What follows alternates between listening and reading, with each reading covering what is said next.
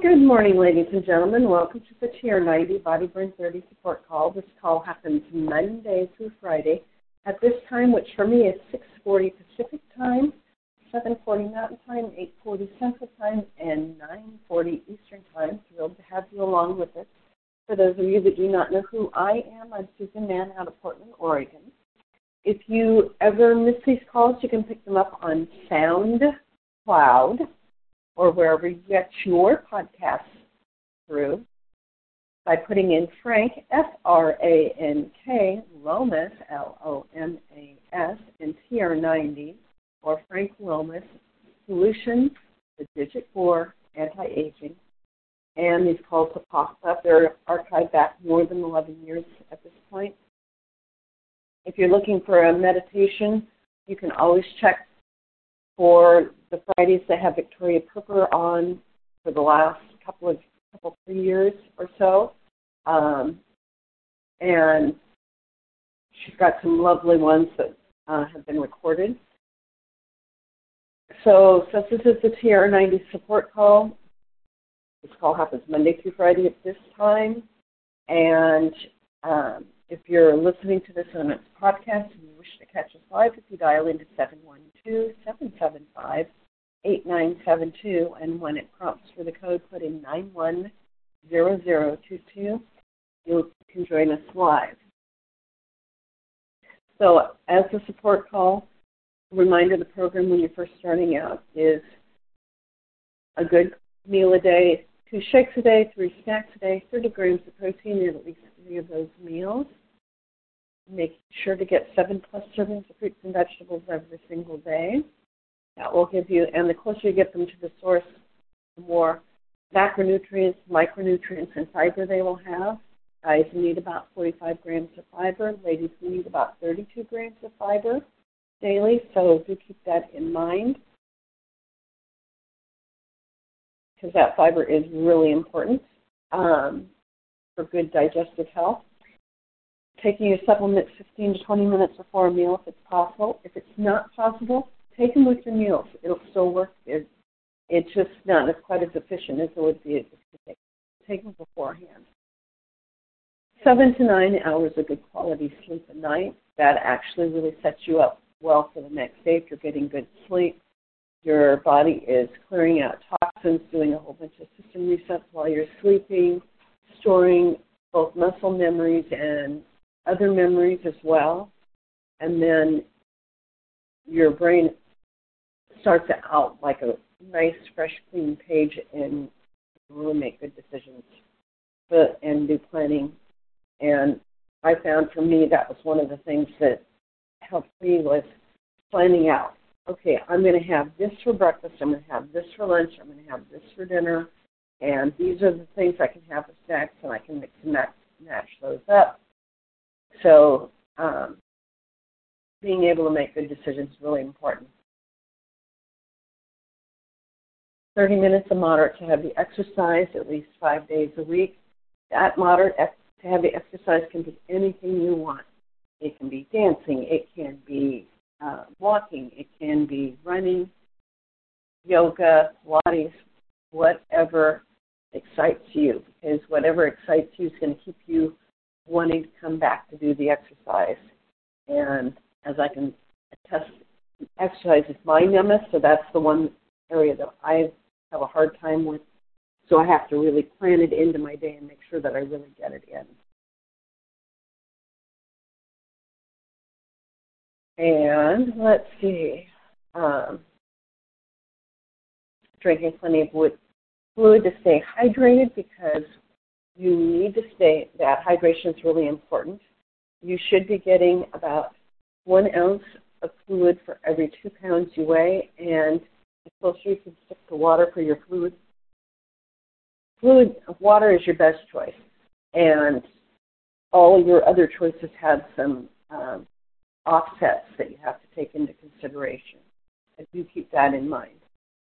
And if you're in a humid area or you're exercising heavily, you will need to increase the amount of fluid you're drinking in order to stay hydrated. Just, it's one of those things. And eventually you just kind of get into a rhythm, and water is one of those things that I almost never am dehydrated because I don't like to be dehydrated. It's not fun.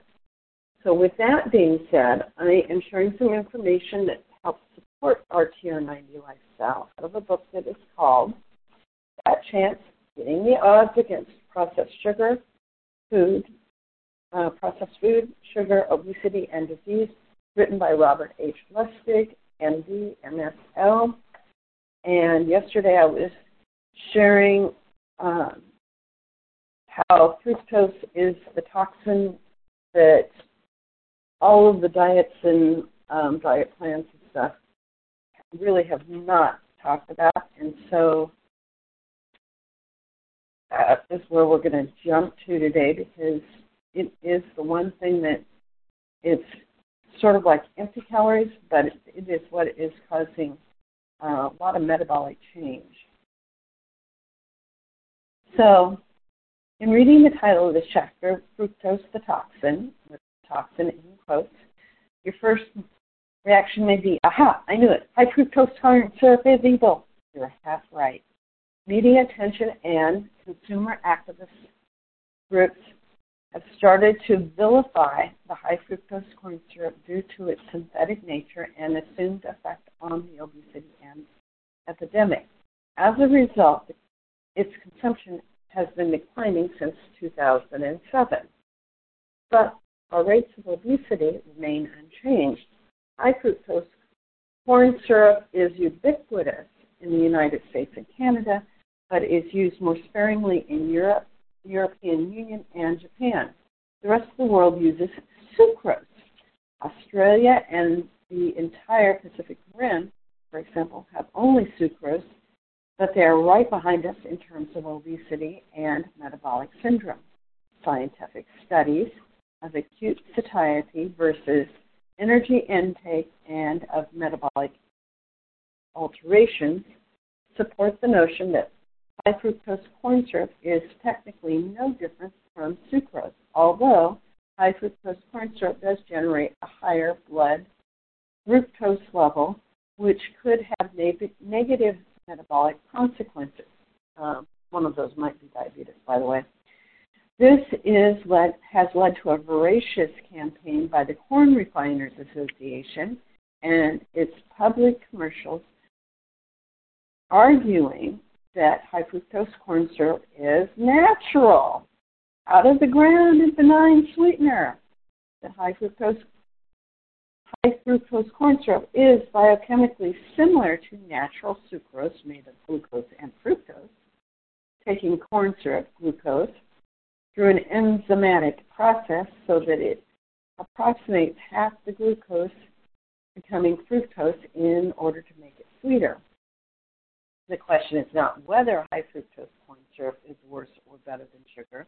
The question is whether sugar in any of its forms is toxic. Yes, I did say that, sugar. The sugar in any of its forms is toxic. The health conscious among you may opt for juice over soda. For those of you who can afford it, you skip Sunny Delight in favor of natural 100% fruit juices made by Odwalla or other organic companies. They tout multiple health benefits and claim that because they are devoid of added sweetness, they are in fact good for you. Wrong. The fruit is good for you because it also contains fiber.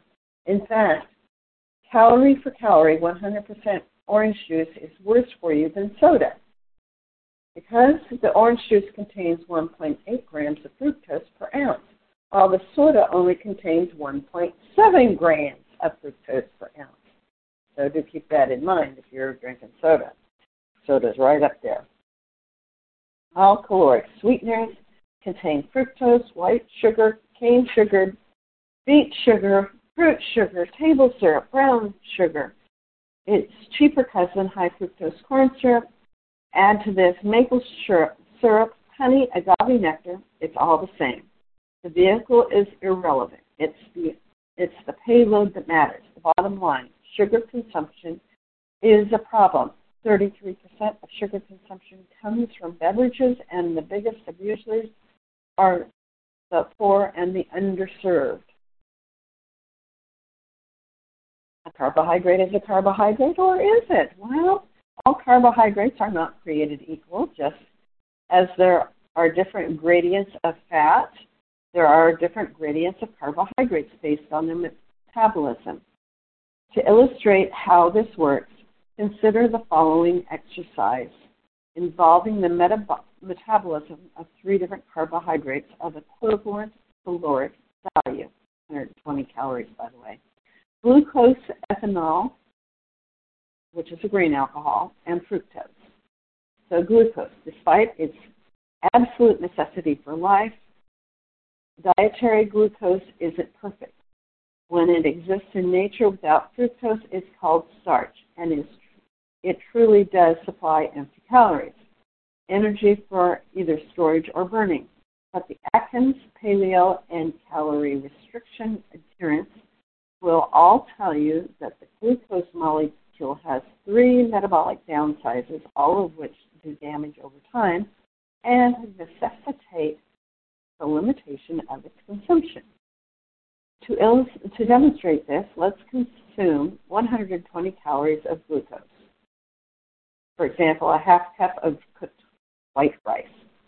20% or 24 calories will enter the liver, whereas the rest will be metabolized by other organs in the body. Here is what happens. First, glucose metabolism is insulin dependent. Consuming glucose raises the glucose level in the bloodstream, stimulating insulin release, which promotes energy storage into fat cells and causes weight gain. That's the first thing. Second, the overwhelming majority of glucose in the liver will be directed towards storing glycogen or liver starch, which is not harmful to the liver cell. This also will keep the liver from releasing glucose into the blood, preventing diabetes. Third thing is a small amount of glucose will be metabolized by the liver, the mitochondria for energy, liver mitochondria for energy. Those are our little engines inside our cells. Number 4, any excess glucose in the liver that is not shunted to glycogen and not metabolized by the mitochondria for energy will be instead converted into triglycerides. High triglyceride levels in the blood can promote development of cardiovascular disease. And 5th, glucose can bind to proteins in the cell, which causes 2 problems. When glucose binds to proteins throughout the body, the proteins become less flexible, contributing to the aging process and causing organ dysfunction. Every time a glucose molecule binds to a protein, it releases a reactive oxygen species, or an ROS that we talked about a couple weeks ago, which can cause tissue damage if not immediately mopped up by an antioxidant in the peroxisome. Like all things, glucose in excess can be bad for you, especially when it lacks fiber, which limits the insulin response. However, you would have to consume a lot of it and over a long period of time for glucose to have its detrimental effects. In general, large amounts of glucose, which is starches such as pasta, white bread, and rice, will cause you to gain pounds, but it won't make you sick.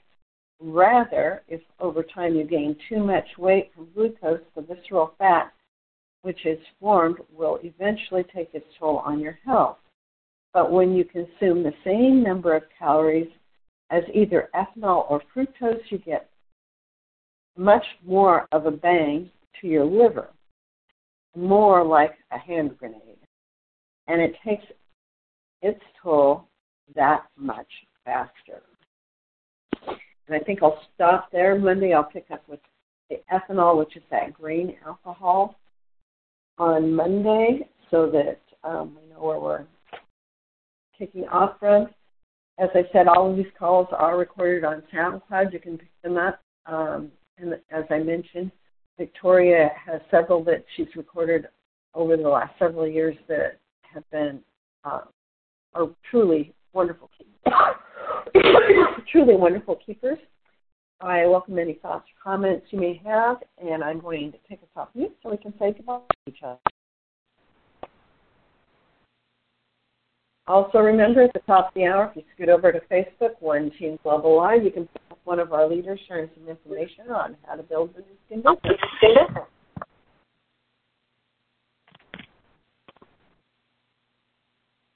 So there we have it, my friends. Why glucose and sugar is not good for us.